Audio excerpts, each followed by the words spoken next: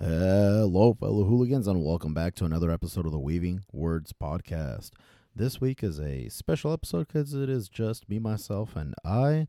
I've been wanting to do an episode by myself for a while, and surprise, it is not Star Wars this time. As of time of filming, this last weekend, I had my nephew hanging out with me, and I wanted to kind of introduce him to the Alien Predator franchises with the new Prey movie that's on Hulu. And I was watching it, and it was just reminding me how much I really do like the Predator series. It's not something that I avidly go out of my way to collect when it comes to, like, merchandise, memorabilia, stuff like that. But it is something that I definitely enjoy. My first, introduction to Predator was, with the first movie. But I was an adult around that time. I want to say I was either in high school or just about out of high school. So I came a little bit late to the party. But my earliest actual thing that I remember vividly searching out was I bought the game. There was the Aliens versus Predator game for the PlayStation 3, Xbox 360, that era. Really, really fun game at that time. I was really into video games, and I would buy the collector's edition if they made it, because I always just liked having the little memorabilia stuff, the little trinkets, the little collectible things. And it came with a really cool face hugger, steelbook case, a Weyland-Yutani patch, just a bunch of cool little stuff. And another thing that it came with was a special collector's edition graphic novel, which I think is the improper term, because rereading it again, it's a quick read. It's just 2 issues put together in a little hardback. I think it was just 2 previously printed issues that they put in here, because it looks like older artwork from when Dark Horse was doing it. But yeah, it had been a while, so I wanted to reread them. I remember them being quick reads, and I vaguely remember the gist of it, and it was actually a little different than what I remembered. It must have been another book I read at the time from the library or something like that. But the book, let me see. Yeah, it was written by Randy Stradley. Pencils were Phil Norwood, so he pretty much did the artwork. Inks Carl Story, and then the second part of the story, if I can find it, was same. That's what I'm saying. I think it was just 2 issues they put together, so it doesn't get the graphic novel title. Graphic novels, for those of you who don't know, technically were released in that format initially. It's not a compilation. It would be that's just the way it released. Kind of like Marvel actually started kicking them off, like Death of Captain Marvel. That was never issues that got put together or compiled. It was released as a graphic novel format. Little nerdy technicalities right there. But that's what you guys tune in for, right? My nerdy ass talking about cool stuff, or things that I think are cool at least.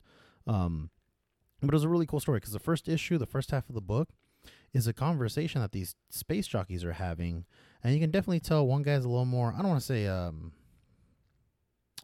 how do I say it? One guy is pretty much, they bring up the ethics of the way that they're living, because they are out in space, they're mining and exploiting a lot of these planets, and yeah, they're quote unquote uninhabited, but there is single cell organisms or whatever. And they're just basically going over the ethics of, is it fine to plunder a planet, that the planet's resources that might have gone to use for another being at some point in time, maybe, right? And that's where the other guy comes in. It's oh, maybe, yeah. I mean, there's a lot that goes back and forth. There's nature. They go over the ethics of fighting, to live in the universe, of struggling. And then towards the end of it, you can start seeing the guy transitioning from, not saying that they shouldn't rely on technology or this and that, but that they should look for the challenge. They shouldn't just be, that they kind of have it a little too good. And you can definitely start seeing him working his way towards to hunting, right? Providing for yourself and whatnot. And while these guys are having this conversation, it's actually showing a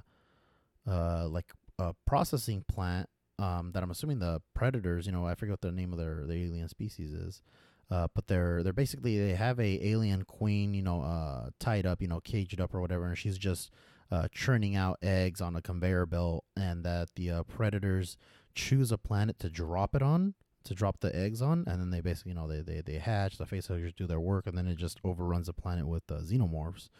Um, so the whole time, like the guy who was talking about how they're over relying on technology or whatever starts going, he goes back to like, oh yeah, I had a wealthy uncle who I would go hunting with, and we would hunt doves or pheasants or whatever it was with these shotguns. And he said, yeah, it was very challenge. Like it was more challenging to miss than it was to hit them. And he said he wonders what it would be like to actually hunt something that can hunt you back, right? Like how exhilarating, how thrilling it must be. And at the time, you can see what they're doing. The predators are basically, they're seeding a planet so they can go hunt it for their like trial or hunt or whatever it's called. And that's where the second part of the book picks up. So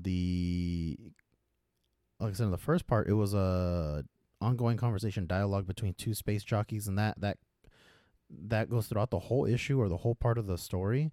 Meanwhile, on the back, you have the predators, preparing for the hunt, but they don't talk, and that's kind of the thing is they've kind of done a good job throughout the whole franchise. The movies and the comics and the novels and stuff like that, and the video games. Is you don't understand the aliens. They talk here and there amongst themselves, but you don't understand them. So the second part of the book, it's being narrated. It's being narrated by a narrator, whoever was scripting it. So you see the aliens, and they're doing their little talks or whatever, but they're on the planet and they're hunting. There's like dinosaurs, looks like pterodactyls and stuff like that. They have a older predator called Old Top Knot, and I guess he's a veteran. He's had a lot of hunts, and then the beginning of the story, it says something like most of these kind of hunts end in death or whatever. So let me see if I can find it exactly. Successful hunt. So he's trying to get a successful hunt more than trophies. Failure on this hunt almost always means death, is what he had said, and that comes into play later. So what happens is they're going around, they're following the Old Top Knot's lead, trying to hunt down, they're hunting down xenomorphs. So one of the guys, I think his name was Two Stripes, is I don't want to say the main protagonist, but he's the guy you kind of follow around. And he sees another predator start fighting a xenomorph. And the xenomorph breaks his weapon, his like little spear thing. And like kind of messes up, his the little tiny mouth that pops out. You know how they have that little tiny mouth on the inside of their regular mouth? Pops out and like rips off one of their mandibles. And then the predator uses his like claws, his gauntlet claws, to kill it. He slashes it, but then a lot of the acid spews out, and it pretty much it melts his hand, one of his hands from like the elbow down, so he's just missing half his arm, and then it melts his hand as well, so it's just like a nub down to no fingers or whatever.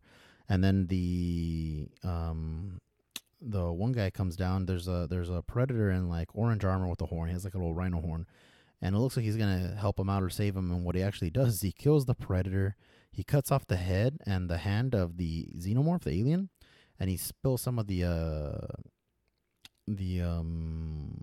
how do you say, the blood acid, the acid blood on himself to make it look like he fought it or whatever. And then he comes and meets up with the other guys like, oh, look, check out what I got, Obviously, not talking or saying that. But they're all there waiting for him. And then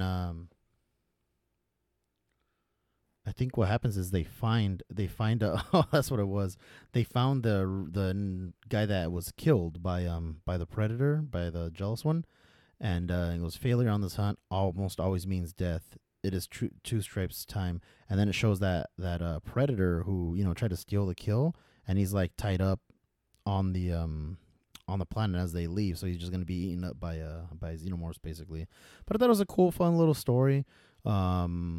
It was published by Dark Horse at the time. For those of you guys who don't know, Dark Horse no longer. They haven't had the Predator license for at least a few years now. It's gone to Marvel by now, and they finally released the first issue of the Marvel's Predator series, and I'll be talking about that later, actually, because I did read the first issue, and I definitely that's kind of what I'm looking forward to later on. But I want to talk about something that I recently watched, which was the Prey movie.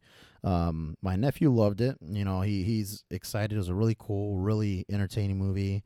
Definitely keeps up with the better of the Predator movies. I definitely like Predator 1. That's one of the better ones. I really like Predators. Predators was a lot of fun. I know people don't like it, but I like the idea. Again, the whole thing with Predators that he's hunting. What do humans do? We have game reserves, areas when people can go hunt. So it makes sense that they would bring in, all these humans that they want to hunt down, along with whatever other aliens there are. But yeah, Prey. It's I think the earliest when it comes to the in-universe timeline, the canon timeline, because they landed in North America in 1719. It says. So here, let me see. It's directed by Dan Trachtenberg, which is cool because I just found out he's the guy who directed 10 Cloverfield Lane, which is a movie that I really like. Me and my buddy Mike want to go watch that. Really, really good movie. Really done really well. Suspenseful. I definitely got a lot of that in this one too. A lot of suspense. A lot of having the tension build up to pay off. And yeah, it came out on Hulu, which was strange. Which I'm not gonna complain. I've kind of gotten over going to theaters. I always like just watching stuff at the comfort of my own home. But yeah, it takes place in 1719. What was it? The story revolves around Naru. That's the main protagonist. She's a female Comanche warrior. So the Comanche was like a northeastern tribe, I'm assuming, because they here, let me look it up while we're on the Comanche Native American tribe. Southern Plains is present in the United States. See, that's the interesting part, because it says Lawton, Oklahoma, the headquarters, so Southern Plains, which is interesting because I don't know how much I would have been at the time. I guess I'd have to look up Comanche history, but it looks like the movie's set further north, like the northeast, because they're on the coast or maybe in the mountainous area, and I figured they'd be closer to the Canadian border because at some point these French trappers come into the story, and I know those guys were all up in the northeast area. So yeah, I don't know. I guess I have to look up my history of the Comanche native tribes. Yeah, really, really cool because it shows off, Nara initially showing that she is pretty skillful. Like, she's got some skills. She's got skills, but she doesn't have experience. And I think that's the thing you kind of see her pick up throughout this. And I love how they just foreshadow a lot of the stuff. Again, there's going to be a lot of spoiler warnings, or a lot of spoilers, so I'm giving you a warning ahead of time. Early on, her brother's talking to her about how, he had her walk through mud and messed up his bow one time. And, she ends up shooting the bird before... or he ends up shooting the bird before she could. So he has to swim across to go get it or whatever. And she said, yeah, the story was boring. She cut him off. Well, that comes into play later on. She's going, across this like mud pit, quicksand. And she goes to shoot a bear with her bow, and the string, the drawstring comes off because the mud messed it up. So I like the foreshadowing of that. I like the foreshadowing of her brother tells her this is as far as you go. Like, I will not allow you to go any further. Basically facing off against predators, where it's like, it is definitely, this is it. This is the end of the line. This is where you draw the line, and you're not going any further than this. I'm not going to allow you to get further than this. This is what happens a lot with these, in general with these predators and these, when you're living out in the wild, is they get away with as much as you let them. There's a lot you can do to kind of scare them off or push them off or, deal with the problem. And, it definitely shows early on because they show all kinds of different predators in the area. You got rattlesnakes and bears, and you had the mountain lion. And what's cool is I like the design for this predator. He has he's definitely teched out a little bit different than the predators we're used to seeing. The mask is really cool too because it's definitely techy, but he has like the bone. It's not the metal mask. It's like a bone mask, which is cool because I like the idea of having a trophy that you're wearing, because what they're doing is they're taking skulls, they melt off the flesh off of it, and then he has like a little bone, little skull trophy, which is pretty cool. But yeah, the predator shows up, and then it starts doing its predator thing, killing all these different things. It shows you it kills and skins a rattlesnake and all these other things. And then meanwhile, Naru and her brother are trying to hunt down a mountain lion. And I guess there's like a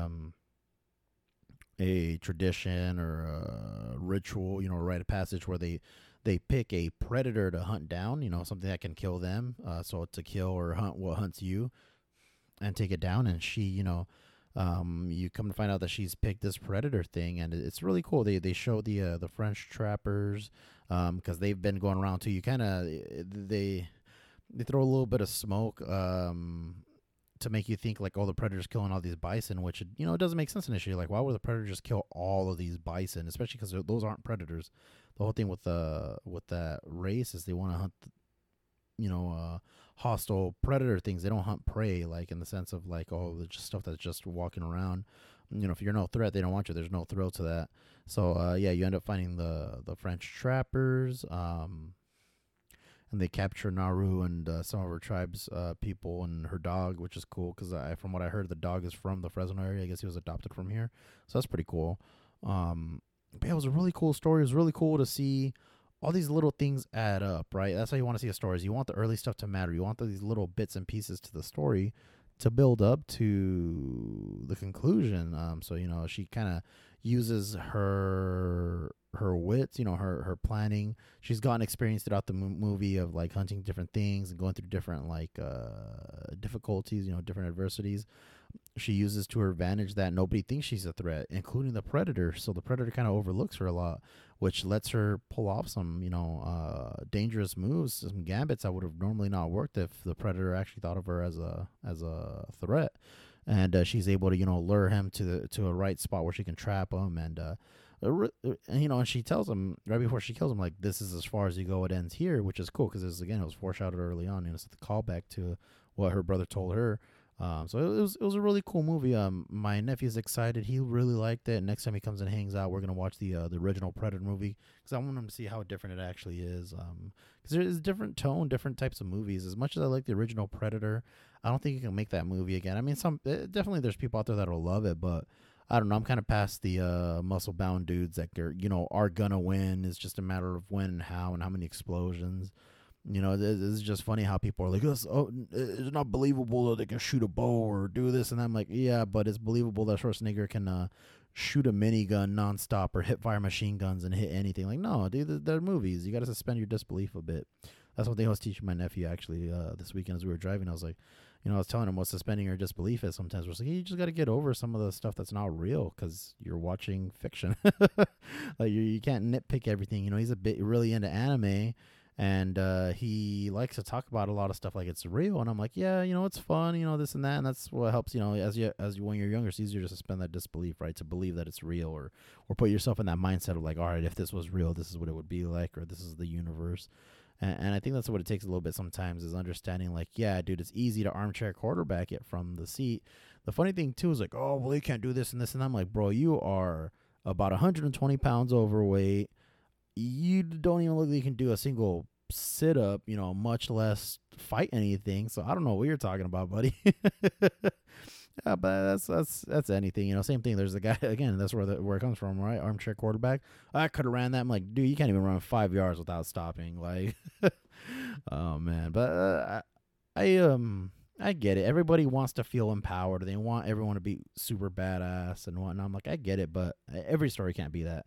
It's that whole thing, right? If everyone's a winner, no one's a winner, right? How can you be a winner when everybody won? If everyone's badass, no one's badass. Like, that's just the reality stories. You need to have moments of vulnerability and allow it to grow or just show a different type of story. Just because it's not what you want doesn't mean it's not a good story. I get in arguments about that all the time. It's like, just because it's not what you want, it doesn't mean it's not a good story.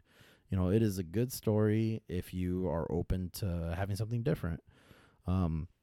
Which, talking about different, is Marvel released its new series for Predator. It is written by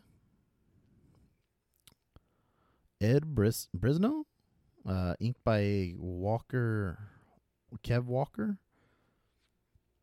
And then, the covers are being done by Lionel Francis Yu. I know Inyuk Lee's doing some variants. I got a really cool variant where Predator has a Iron Man like skull and spine from one of his drones on the Avengers Tower. So super freaking cool. I think it's Clayton Crane is the one who did the cover. But the series it says it's gonna be initially 6-issue series. We'll see if it continues because that's how the Alien one was supposed to be. The Alien one released about 2 years ago almost. But it follows a character named Theta, and she's a woman who it flashes back.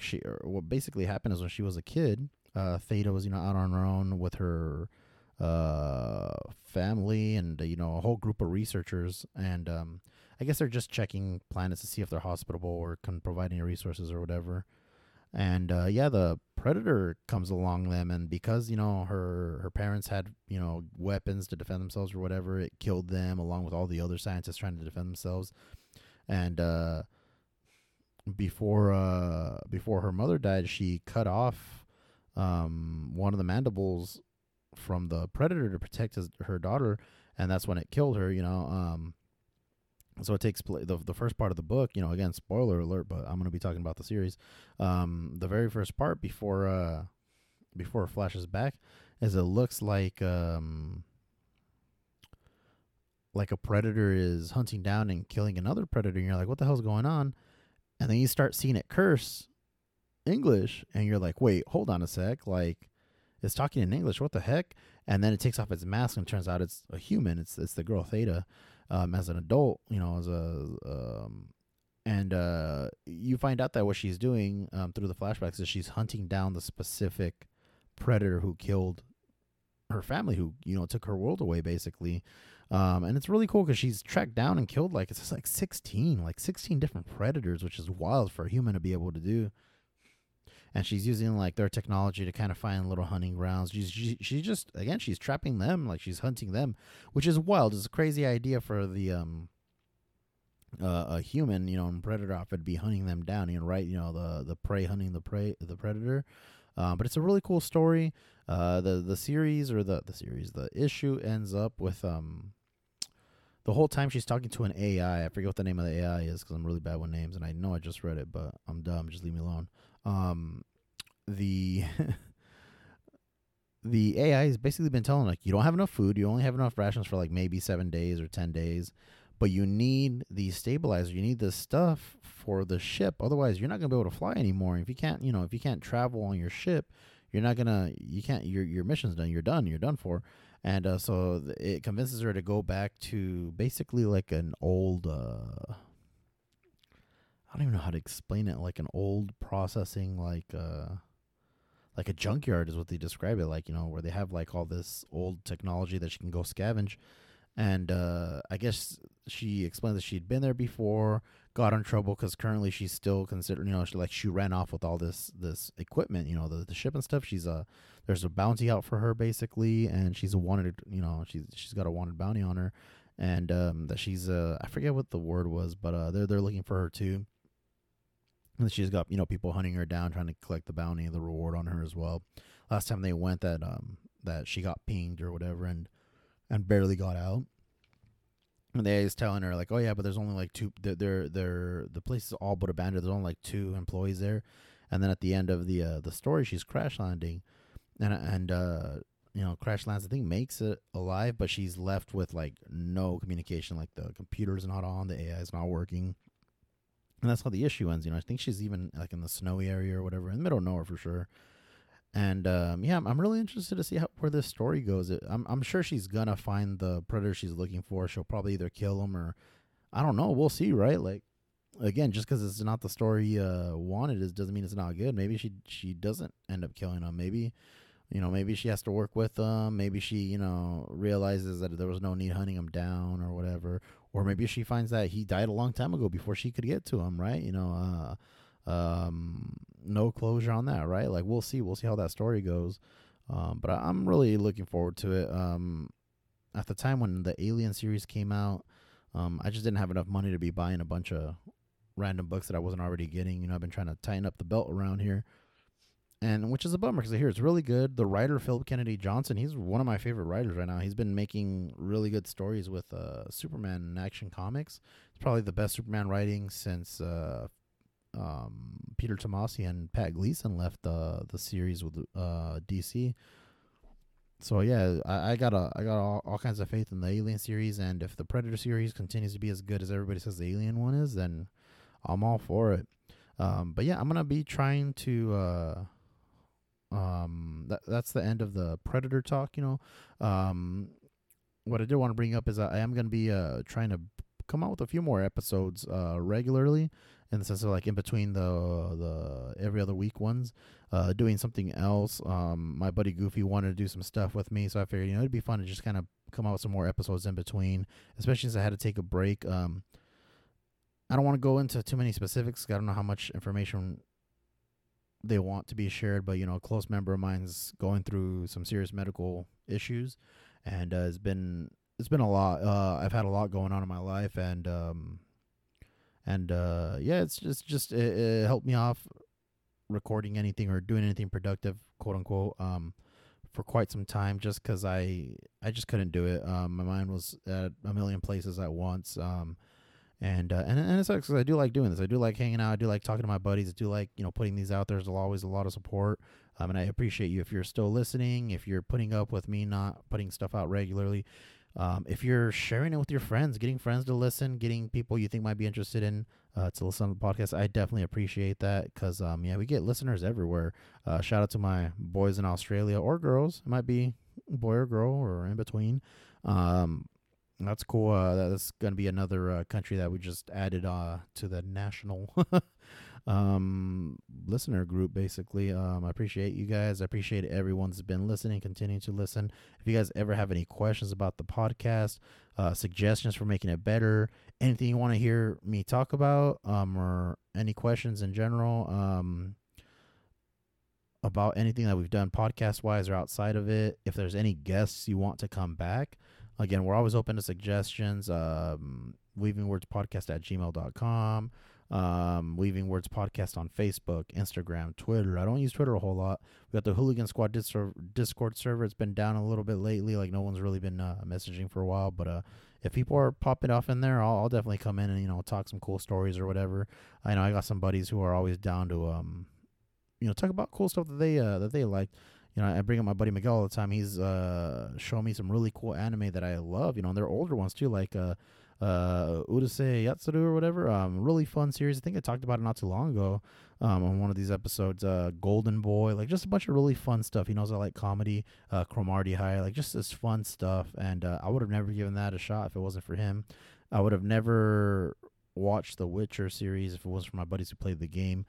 Like I would have never watched that Witches movie if it wasn't for my buddy Ray. Like I love getting recommendations for good stories, because there's just only so much time in the day, and I hate wasting time on stuff that's not going to be good at the end of the day.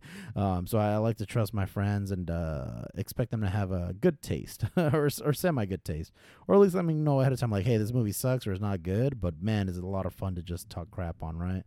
But yeah, other than that, thanks for giving me a listen again. Stay tuned for another episode. Thank you, and goodbye. Adios.